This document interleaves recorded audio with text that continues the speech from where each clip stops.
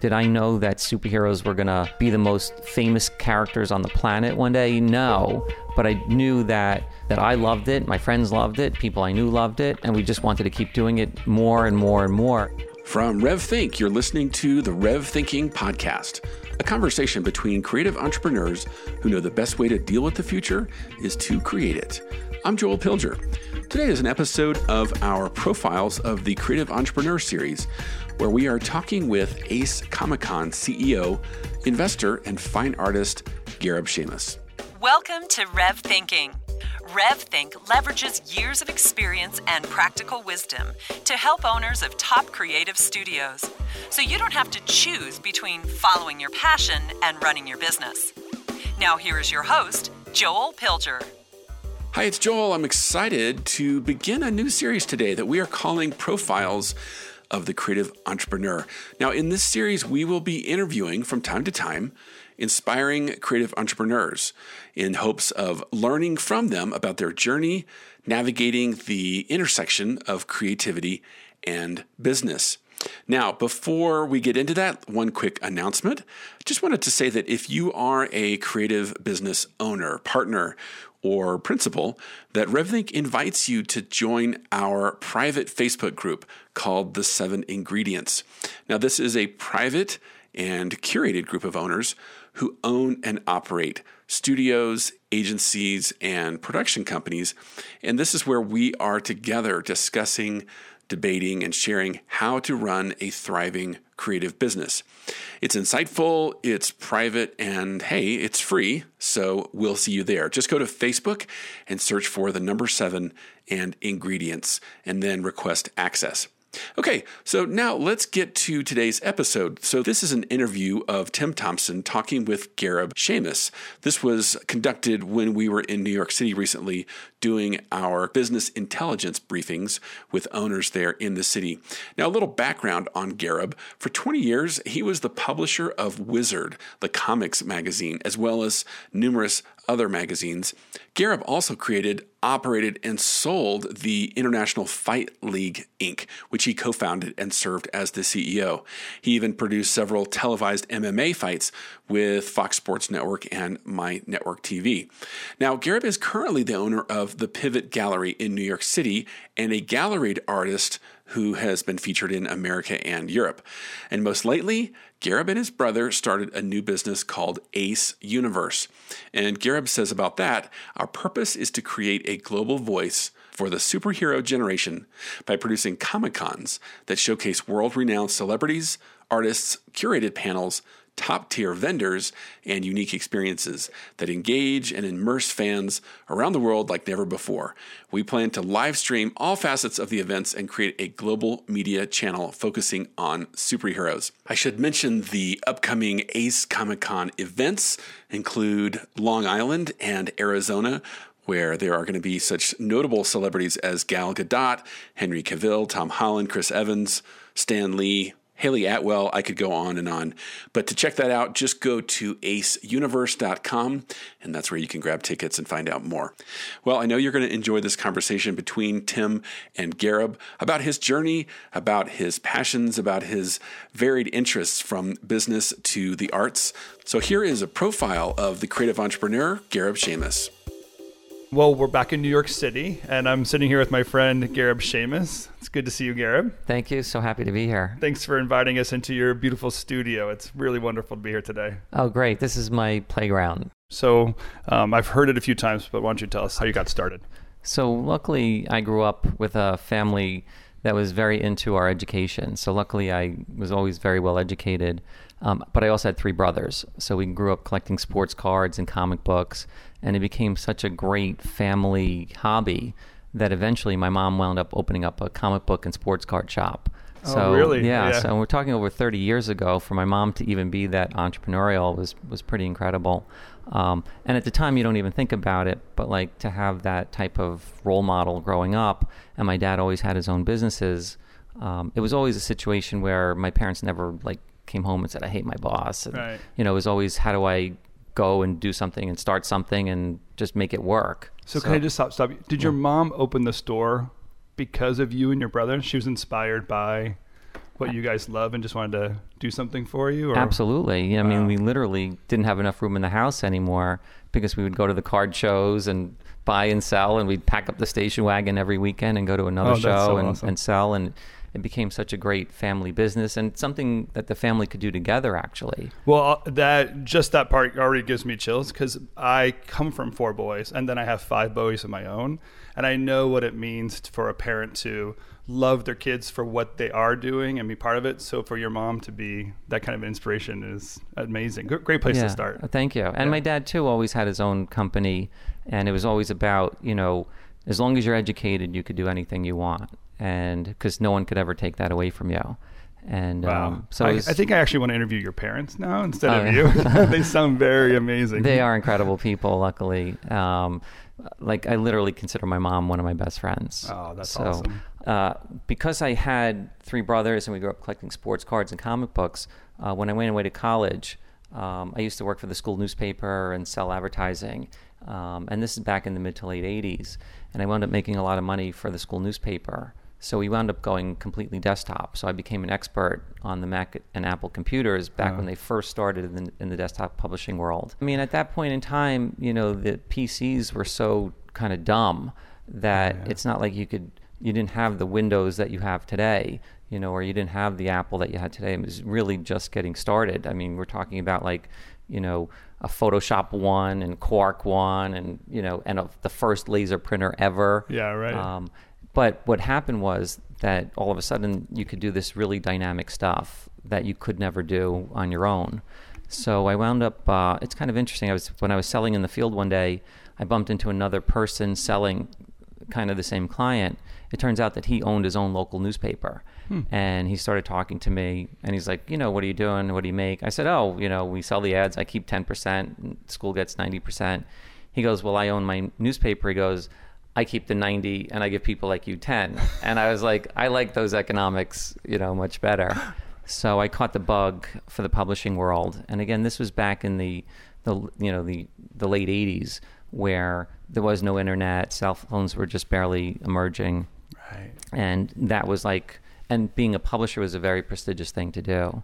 So when I got out of college, there were no jobs. So I wound up starting a newsletter for my mom's store. And I engaged all the people who worked in the store, a lot of the customers to write the articles. And I had a Mac and a photocopy machine. So it was a perfect recipe to start something. Right. And then eventually the customers liked it so much that I wound up turning it into a magazine. And because there was this really amazing distribution system set up into the comic book shops, a lot of people really liked it right from the start. But it was only after about a year when these 7 artists decided to leave Marvel to start their own company. And it was kind of the combination of what we were doing and the fact that everybody needed to know what was going on with them that it created the situation where everybody needed our magazine. So did you know the artists? Were you already into that world and know them because of your collecting days? Back in those days, the industry was very, very small. And I was 21, 22 at the time. And a lot of the artists, the famous artists at that time that were emerging, were all around the same age. And I'd become friendly with them because, we were all kind of trying to make something happen. Oh, yeah. And when you look at the cast of those people that came out of that group, one of them created the Deadpool character. One of them, created a massive toy line which does all the sports action figures, the Walking Dead toys, a character named Spawn in the movie.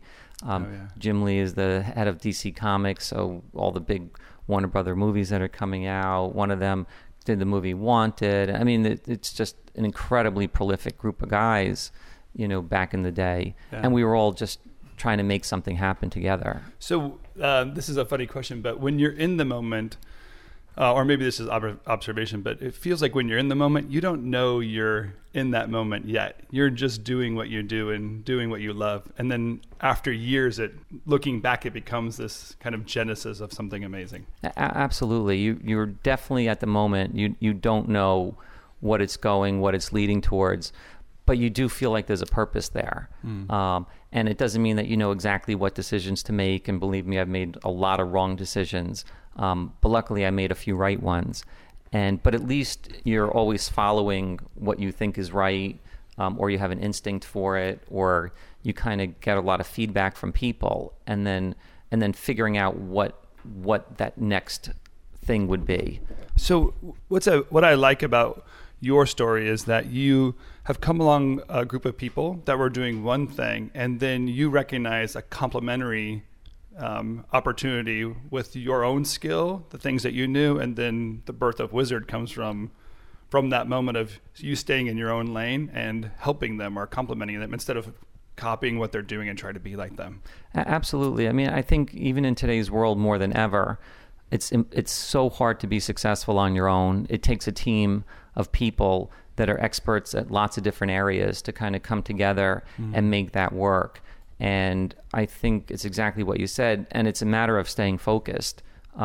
And I definitely lose focus on things. And every time that I'd lost focus on something, it didn't work. Oh, yeah. You know, so it was always important to kind of keep remembering, you know, that you got to stay on course, and no matter how much opportunities get thrown in your face, you know, that you really want to stay on track. So, Wizard, what was it like in the early days? It was really like putting together a high school newspaper. A lot of the people that we had were people that had either not finished high school, part college, graduated college, and we really didn't know what we were doing. We just knew that we needed to have fun doing it because we were producing a product for our audience, and they needed to know that we were having fun doing that. So what was the early distribution like? Is 100 people, 50 people? 500? Oh, of the magazine? Yeah. The first magazine that we did, we actually distributed about 30,000 copies of it. Wow. So it was in that terms, it was a big success right from the start. But what wound up happening was shortly after we started, we were getting a lot of consumers that loved our product, but the retailers were just, you know, not ordering as many as they needed to. So the sales really went down to the point where by the 6th or 7th issue, it was really tough financially to make it happen. And then two things kind of happened. We changed printers to a much less expensive, higher end printing, which helped. And then also these guys decided to leave Marvel to start a company called Image. So the combination of that and everybody wanting to know what's going on, and we were the source for that. Excellent. The magazine just exploded. Just happened. Wow, yeah. So amazing. How many years were you with Wizard, or with the magazine? So I had started the company back in 1990-91, and then I left probably in 2011 after we had built it up to quite a lot of Comic-Cons and magazines. We were in a whole bunch of countries, and then I left, kind of semi-retired. Yeah, not a bad way to retire with your friends running around, and your friends have done well since 2011 too, by the way. Oh yeah, it's one of those times where I think it was Marissa Meyer was like deciding what to do at the time with her career, and she kind of put this whole outline together, and she met with one of the big investors, and she had been offered an opportunity at Google back in the day, and it wasn't the best position, it wasn't the best pay. The guy said to her literally, it's a rocket ship, and it doesn't matter what seat you're on, you just want to get on it. And I kind of think back in those days, and that's what it was like. In retrospect, you didn't know that superheroes were going to take over the world the way they did, but it was just important to be there, for it to happen. Yeah. So I know that basically, or eventually, the magazine takes over and starts working with Comic-Con. But in the magazine, what's the tipping point of the magazine that you're getting enough following that there is new opportunities that you could do something like Comic-Con? Yeah, for us, it was about 2-3 years in where the magazine was growing to the point where it was making money, it was stable. Plus, what was happening was now that we were getting a lot of traction, people loved it, we could introduce new elements to it. So we wanted to get into the toy business, action figure side. So we used Wizard as a way to test it. We would put, 6, 7, 8 pages of coverage of action figures in there. Our audience loved it so much, we'd spin it out into a new magazine. We did that with animation, with gaming, with a whole bunch of specials that we did. And that's how we were able to kind of launch a lot of new products. And then the Comic-Con opportunity came around back in the mid-90s. At the time, there were 2 Comic-Cons, one in San Diego, one in New York, one in Chicago, but they were really comic books on tabletops. I mean, that really was the business, and it was actually old comic books, and there was nothing really addressing for this new, younger consumer that liked the new stuff, that liked the new heroes, that liked the new comic books that were coming out. And so we wound up buying the Chicago Comic-Con, and they had maybe a few thousand people at the show. And for us, it was actually, how do we throw a party? It wasn't even a business. With your friends. Yeah. I mean, it was really like, how do we just get everybody we work with together in a room and celebrate what we do? And it was like, okay, well, how much money do we want to lose to throw this party? And it was actually a very magical experience what happened, because all these people that were disenfranchised, because if you were into comic books or superheroes, you were a geek, you were a nerd.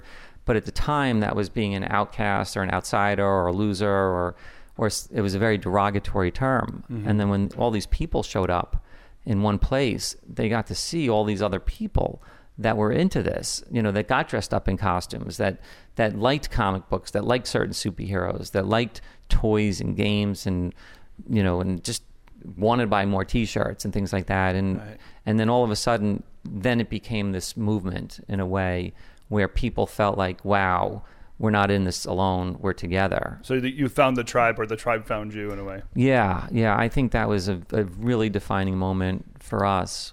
Was there like an aha moment of moving from just doing something fun to feeling responsible for this new tribe of people, this group that wanted to gather? I think it started happening over time. More than it happened for the tribe, it was more the idea of running a company. Because I started the company when I was 21, so now you're talking I'm 24, 25, and 26, and I've got 30, 40, 50 people working for me.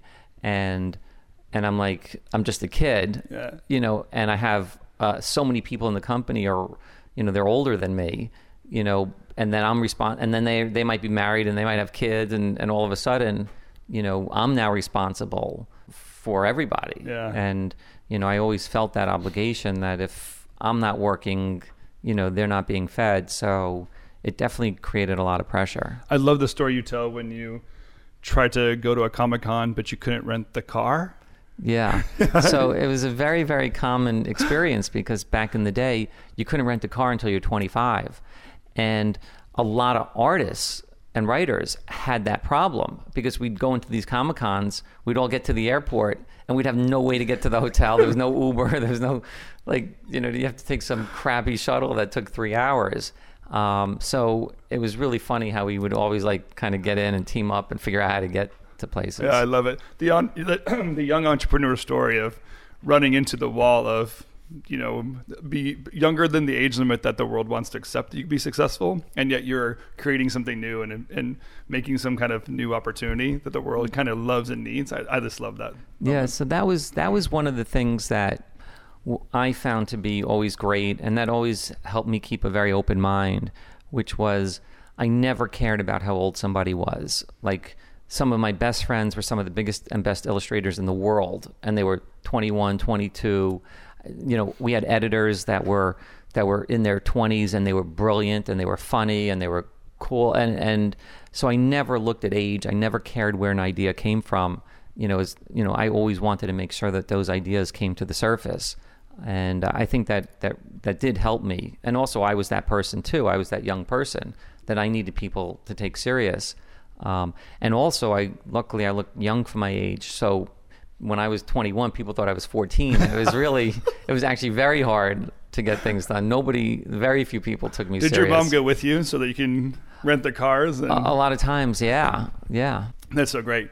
It's hard enough being an entrepreneur. To be in your 20s an entrepreneur, it's pretty amazing.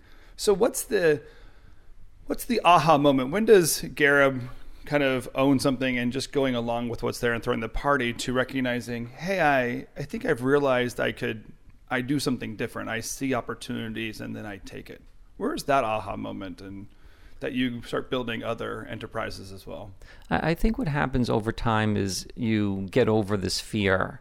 And for me, it's all about starting something. And I just want to see what it looks like. I use that expression a lot with people that I work with, that say, oh, we're not going to do that because, it won't look good or whatever. And I'm always like, I just want to see what it looks like.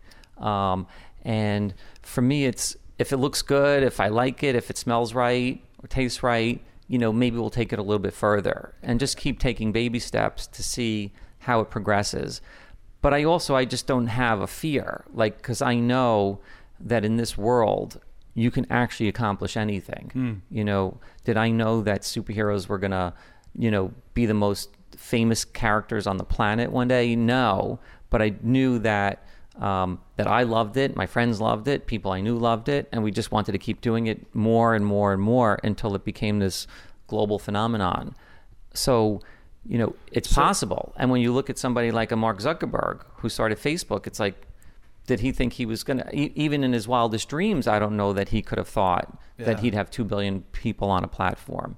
But, for him, it was, how do we get Harvard? And how do we get the next one? How do we get the next one? And then before you know it, so it just goes to show that it doesn't matter how old you are or anything to do with, what constraints there are. You actually could do anything if you're passionate about it. I talk about, or I like to talk about the stages of a creative career and how a person in their career moves from the beginning stage of an artist, and then they develop or realize there's more opportunity if they become the auteur, which is the person that other people do the work, but the auteur gets the credit for it.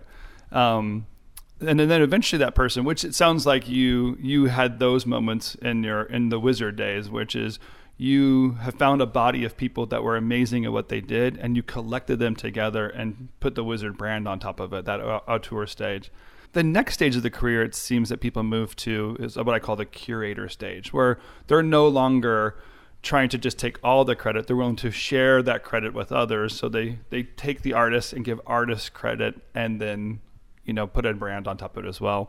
And I think the evolution that you had from Wizard into the next enterprises is the beginning of you curating things of like kind. So tell us what happened after Wizard when you started getting into other types of superheroes. So what I started to do is, as I started, learning about all these things just for my own sake, it became more and more apparent in the world today that it's all about bringing in the best people and giving them an opportunity and giving them a platform and giving them a way to work together to make a lot of really great things happen. And that's life, and luckily I've had my whole life around building a network and meeting people, and I'm always fascinated with meeting people. And even to this day, I still meet a few new people every single day. And which Joel and I benefited from when we reached out to you and you said yes. Yeah. So, but it's true. I mean, I live a life where if I'm available, the answer is yes, because you never know where things are going to come from. And I think a lot of people tend to get caught in their levels in life where, they might only deal with a certain level, whether they're president or CEO or they're a VP or they're a manager or there's some other role in life. I think they constantly get caught in that role of these are the people that are at my level that I'm going to work with. And I don't see levels to me.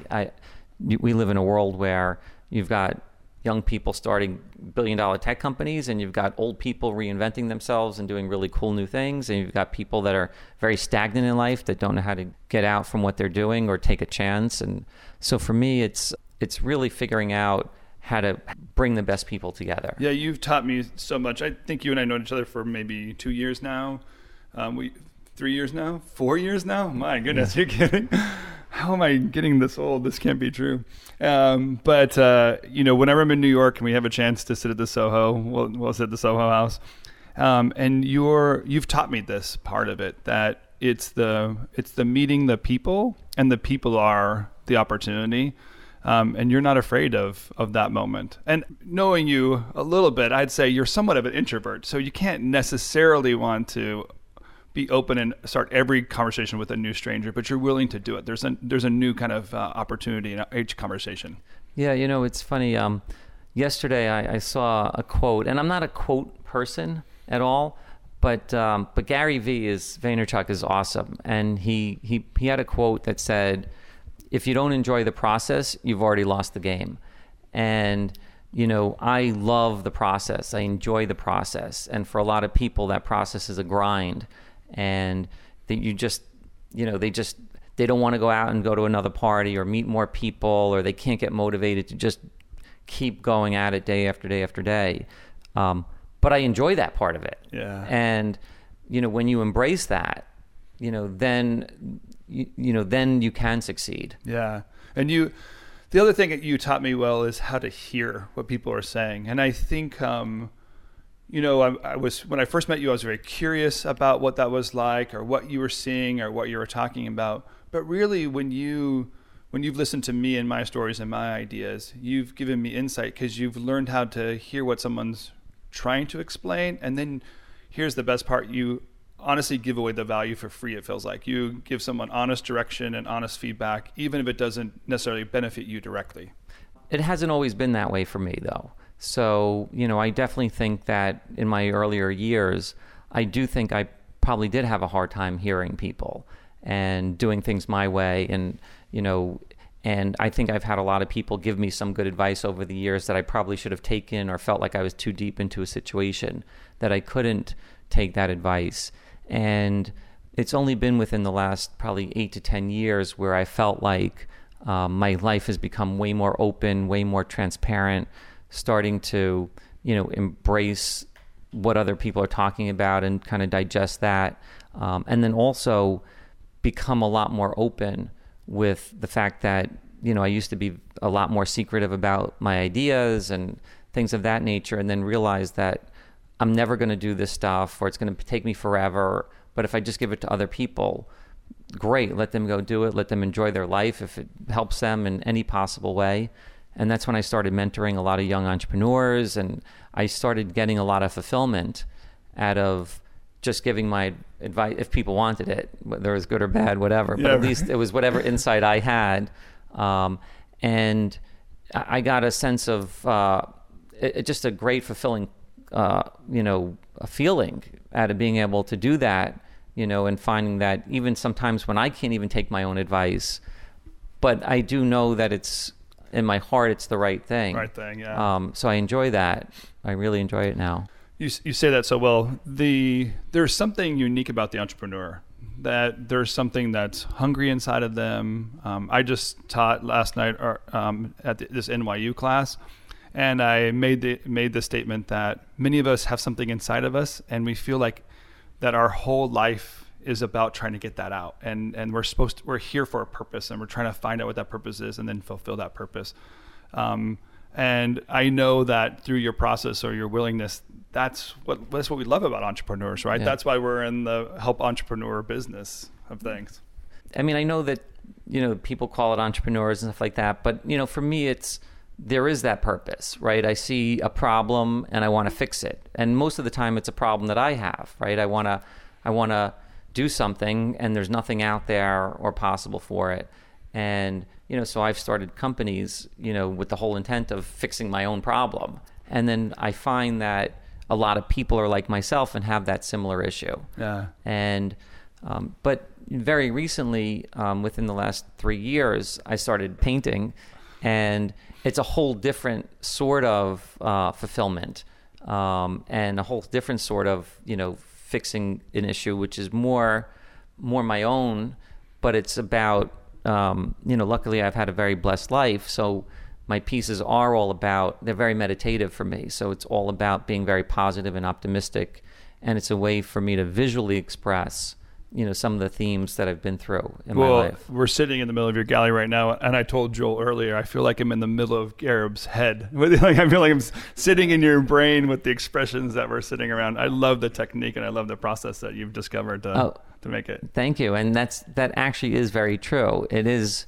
You are in my brain, but you do get to see, what this crazy colors and patterns are coming out, that I dream about, and that I wake up and I got to mix these colors and I got to put them down a certain way and in a certain order and a certain precision to them, because I want to express a theme about, as an entrepreneur just getting started. It doesn't matter how small. So I'll do small drops all the way up to larger drops, or I do patterns that seem very random, but over time they get bigger and bigger, about following your journey, and it doesn't matter, where you're going, as long as you're growing along the way.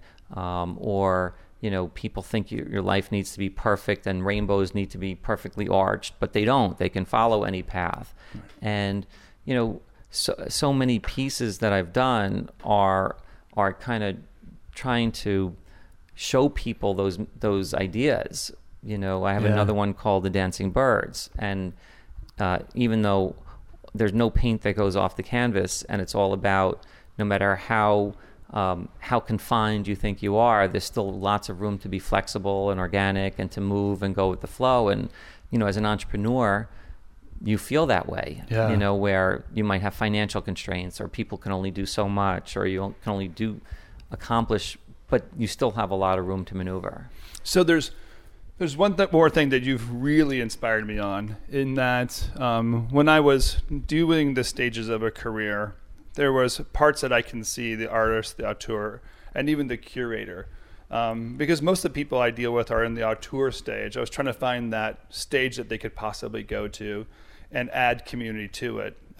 You talking about the people you meet and how you meet them, you would agree with me that there's this opening up to community to get there. But here's the thing that inspired me, and I think your art, and even what happens after Wizard, which you can talk about, as I tell people, they go from the curator stage to the collector stage.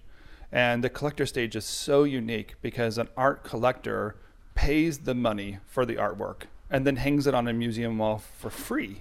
And then somehow there's additional value to it. And I think the way you live now is what I have in my mind of what a collector is really doing.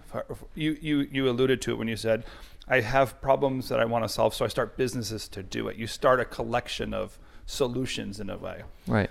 I know I'm kind of telling you this and asking you the question at the same time, but what's it like to have that moment where the next tipping point comes and you get outside of all about me and about building the world or growing the world through your process? I think I don't really study it that way, so I don't. No, that's my job. I know. No, but I know, but that's the whole thing, is that, I never think, oh, here's how I'm going to do all those kind of things. Yeah. For me, all of this stuff starts literally very, very small. When I started painting, I just wanted to paint in my house, and I came up with an idea of why I wanted to paint and how I wanted to use art as a way to be very honest and kind of not even share it with my friends at that point. It was really just about myself. I needed a creative outlet for things. And then it just kept growing and growing. And then, after 6 months or a year, it was only then that, I showed it to anybody that had anything to do with the art world before they were like, wow, and to me, it was like, it wasn't about that. It was just, I needed to have a place for my expression. And so, and so in business, the same opportunities have happened, and almost you hold it in at first, not knowing, and then it develops into something. Absolutely. So I'm in the process of building an app right now. We're getting pretty close to finishing it. Congratulations. Thank you. And I'll show it to you. But it's all about making it really easy for people to connect with one another. I find that that there's a lot of kind of friction in how people interact with each other, and I think I've solved that problem. And and it's through technology. So, but I've spent 2 years working on it, and I started with, an idea, and then brought in somebody to help me flesh out the idea and get the development going, and then keep doing it. And then I've had to move developers, and I've had to, get more people or different people involved in order to make that happen. But it grew from something, just an idea that I needed for myself, to now a product that we're going to launch into the marketplace. And that's just a small piece of opportunities that you see, because you've really gone just through that one story. There's more of you even investing, seeing with the meetings that you're having with people when opportunities there, and you could contribute. You'd love to contribute as an investor or a thought leader in each of those businesses. Absolutely. And then even with the app, it's, I put in my own money to make it happen, and I didn't want to take in any outside capital until I felt like it was a product that people could see the vision for, that it wasn't even a thought or an idea or a PowerPoint or or just let me show you a quick sketch of it. It's like, oh, here's the app, I built it. So would you agree that final stage is kind of a lack of selfishness? It's not all about what Gareb can get out of it. You're willing to share it or let it be open and be a minority holder, even if you've contributed something to it. I would say sometimes you've contributed and don't participate at all in what someone's doing. There's probably most of the time, if it's not something that I start, but if it's something that I work with other people on, to me, I don't care. I'm just happy to help. I want to see my friends or people I know succeed. There's no reason for people to have to struggle, to have to figure it out or do it when I know that in a few minutes I can offer a piece of advice or a connection that can help somebody. Yeah. I mean, it doesn't cost me anything. That's what I would love the entrepreneurial journey to be like for anyone in it, is that eventually they begin to trust that because they've done it successfully, that success is available again and again and again for themselves if they need something more, or for others. Absolutely. And most recently, my brother and I started a new Comic-Con company with the intent of building a global community, because the first phase of what we did was getting people to even like superheroes to begin with, and I think we've done a really great job of that around the world. But now it's a matter of taking all these people around the world and making them feel like they're part of one larger community, which is what we're going to be doing now. So I have to ask the real important question now. Thor, what did you think of it? I loved it. Yeah. It was a really fun movie. I think they went in a great direction with it. And just the way they also work with the characters and continuity, and how you feel like you just have to keep coming back for more and more and more. They've done just a spectacular job. We liked this expression that there's always something in the box. It's like from the J.J. Abrams TED Talk that there's. Yeah. And I think they're doing such a great job that every time you walk into one of these films, you think you're just going to see the usual thing, and somehow they're opening it up every time you walk into the theater. Well, what they're doing is they're treating the fan with a lot of respect, because they're not just creating a movie, they're creating almost like a soap opera in a way, where there's a lot of depth to what they do. There's a lot of nuggets there and a lot of thought that goes behind every scene. You're not just watching a scene, you're absorbing the universe and how it will impact not only what you're watching, but the future and the past that's happened. Don't you love, too, that this thing that you love, like you've just loved it your entire life, has evolved and changed an entire entertainment industry, where now I think that the Star Wars deal owes a thank you note to the Marvel deal, because the Star Wars universe opened up after they recognized how the Marvel interviews opened up. Now the Star Trek universe is opening up there. They've basically figured out how to align this entertainment. There's no question that there's definitely a lot of validation for, the decades that went into kind of pushing forward in that, and taking all the brunt and the good and the bad, people complaining or saying nasty things about what you're doing and how you're this and you're that, and selling out. But then also the good part is that, you've made an impact on so many people around the world. It's really I'm so fantastic. Thankful. I don't want to watch another brand new Superman movie. I want to see. Well, Henry Cavill is awesome, so I think you would. Well, I mean, I've seen it in the 70s. I saw it in the 80s. Or Batman did the same thing. They kept reinventing the storyline. So I love how it's. A DC's finally in the game, and hopefully Justice League will be all that we want it to be from the kids that we. Yeah, and that's why we started this new company, Ace Universe, because my brother and I, we kind of created that Comic-Con business model, and it's gotten much bigger, but it hasn't changed in 20 years. So we said, what's the future of that world? What are the pitfalls? What are the problems that people had? You go to a website for one of these events, and there might be a lot of stuff going on, but your access to it is very limited. And you go home and you're not happy because, only a few people got to experience it. And since we luckily have a lot of access in Hollywood with the agents and the celebrities and things of that nature, we wanted to create a very unique, curated experience that people can feel like they're part of it again. And so now we have the cast of the Justice League, and we have the cast of Spider-Man and Captain America coming to events that we're doing it. We're doing them in arenas as opposed to convention centers, because an arena has that aura of an event and something exciting. We can't have 100,000 people there. It's about making sure that everybody that comes can have a great experience. We don't have room for 500 vendors. We only have room for 100. So we're going to pick the top 100. We don't have room for 200 artists. We only have room for 50. So we're going to pick the best 50, that people want to see, and then we could theme it. And we're going to do kids Comic-Cons and all kinds of cosplay stuff. And so the first event is just over 3 weeks away. And so tell us where that event is. That's going to be at the Nassau Coliseum, December 8, 9, and 10. So it's a Friday, Saturday, Sunday. We have Gal Gadot, who's the hottest celebrity on the planet right now. She's going to be there. And you could literally take a picture with the cast of the Justice League. Henry Cavill from Superman, Jason Momoa's Aquaman's going to be there, Ezra Miller Flash, Ray Fisher, who's Cyborg, and the guy who plays Steppenwolf, who's the villain, is going to be there. Come on, that's awesome. So and then also, quite frankly, we have Charlie Cox, who plays Daredevil in the Netflix TV show, and John Bernthal, who plays the Punisher. And the Punisher opens up on Netflix this weekend. So we're trying to bring in the best celebrities at that moment in time, for fans to be able to interact and take photos and to get autographs. And then we're building a stage so that everybody that would want to come to the panel and see and be a part of that conversation with the talent will be a part of it. But then what we're doing is we're going to be live streaming the whole event all over the world. Yeah, amazing. So what we're doing is we're saying, yes, you could buy a ticket to be at the show, but it doesn't matter where you are in the world. You're going to be able to participate and see what's going on and feel like you're part of that moment. And it's for free. And whether it's on YouTube or Facebook or Twitter, however people want to be able to access it, we're going to give people access to the show. That's so great. So I was going to ask you a question.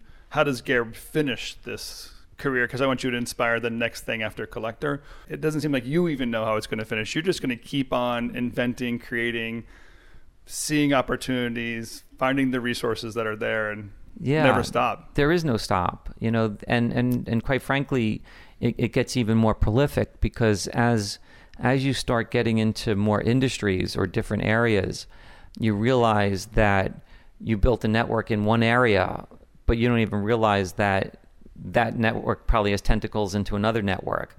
So I've been able to migrate into other areas seamlessly, because luckily I know how to network, but also I never knew that I had friends that was in that world. And the minute I start opening up the conversation, I realized that I know people there, and then and I'm not afraid to ask for introductions, and I'm happy to reciprocate. But all of a sudden, I have a lot of friends even in the art world.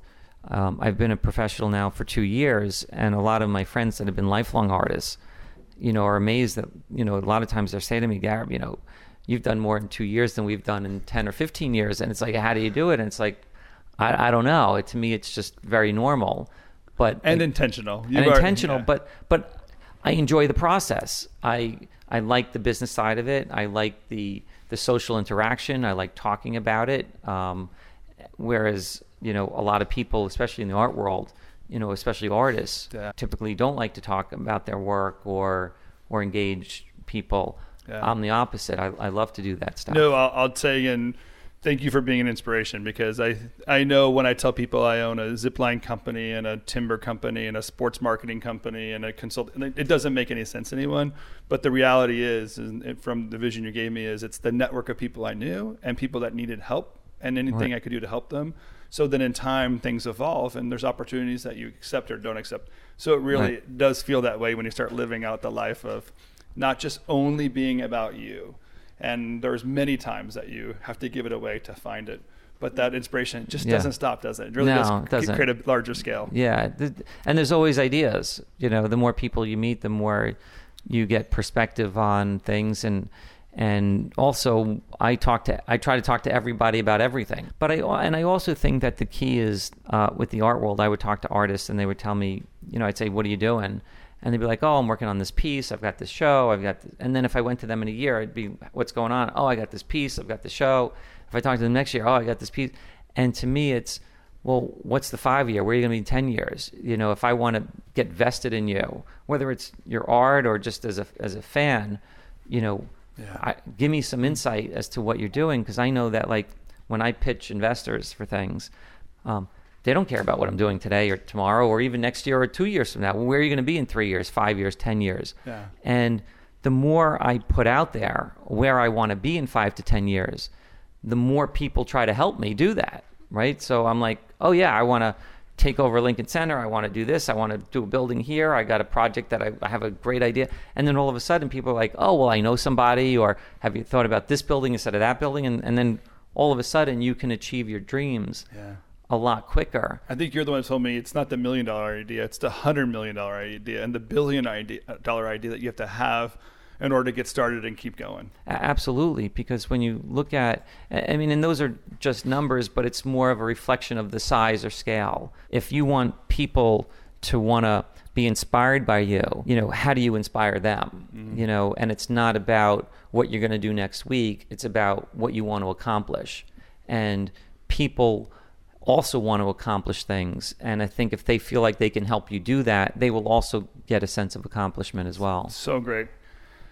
Gareb, I never know when to stop talking to you. There are so many things I want to learn. I'm glad I'm inside of your brain, because I often pick your brain, so I might as well just be living in it for a little while. But I just want to hear, to finish, I want to hear about what inspires Gareb. I know that I'm inside your brain right now, and the colors and the shapes that are here. I know that you have family. I know you have people that you love and inspire you, but there's something that keeps you going on a day-to-day basis that you would love to make sure that they know what you're doing, or you want to kind of change the world or touch something. So what's the kind of the big thing that that you want to leave the world remembering about you? For me, it's just starting a discussion, getting people to connect and communicate around, just whether it's between people or community or on a global basis. So when you look at almost everything that I've done, it's all centered around people engaging with each other, right? So whether it's the magazines and the Comic-Cons and people organizing around something that they're very passionate about. I was in the mixed martial arts world. It's the same thing. It was the team concept. It was about, people organizing and rallying around, a specific city or type of fighting process. But then when you look at the Comic-Cons now that we're working on and the global streaming platform, it's making people feel like they're part of that all over the world, that they could be a part of what's going on. And then it's even the art. It's, when somebody, sees my art or buys a piece of art or looks at it, it's this idea that they can feel good about it and then share it with somebody else, and then the art itself becomes part of that discussion.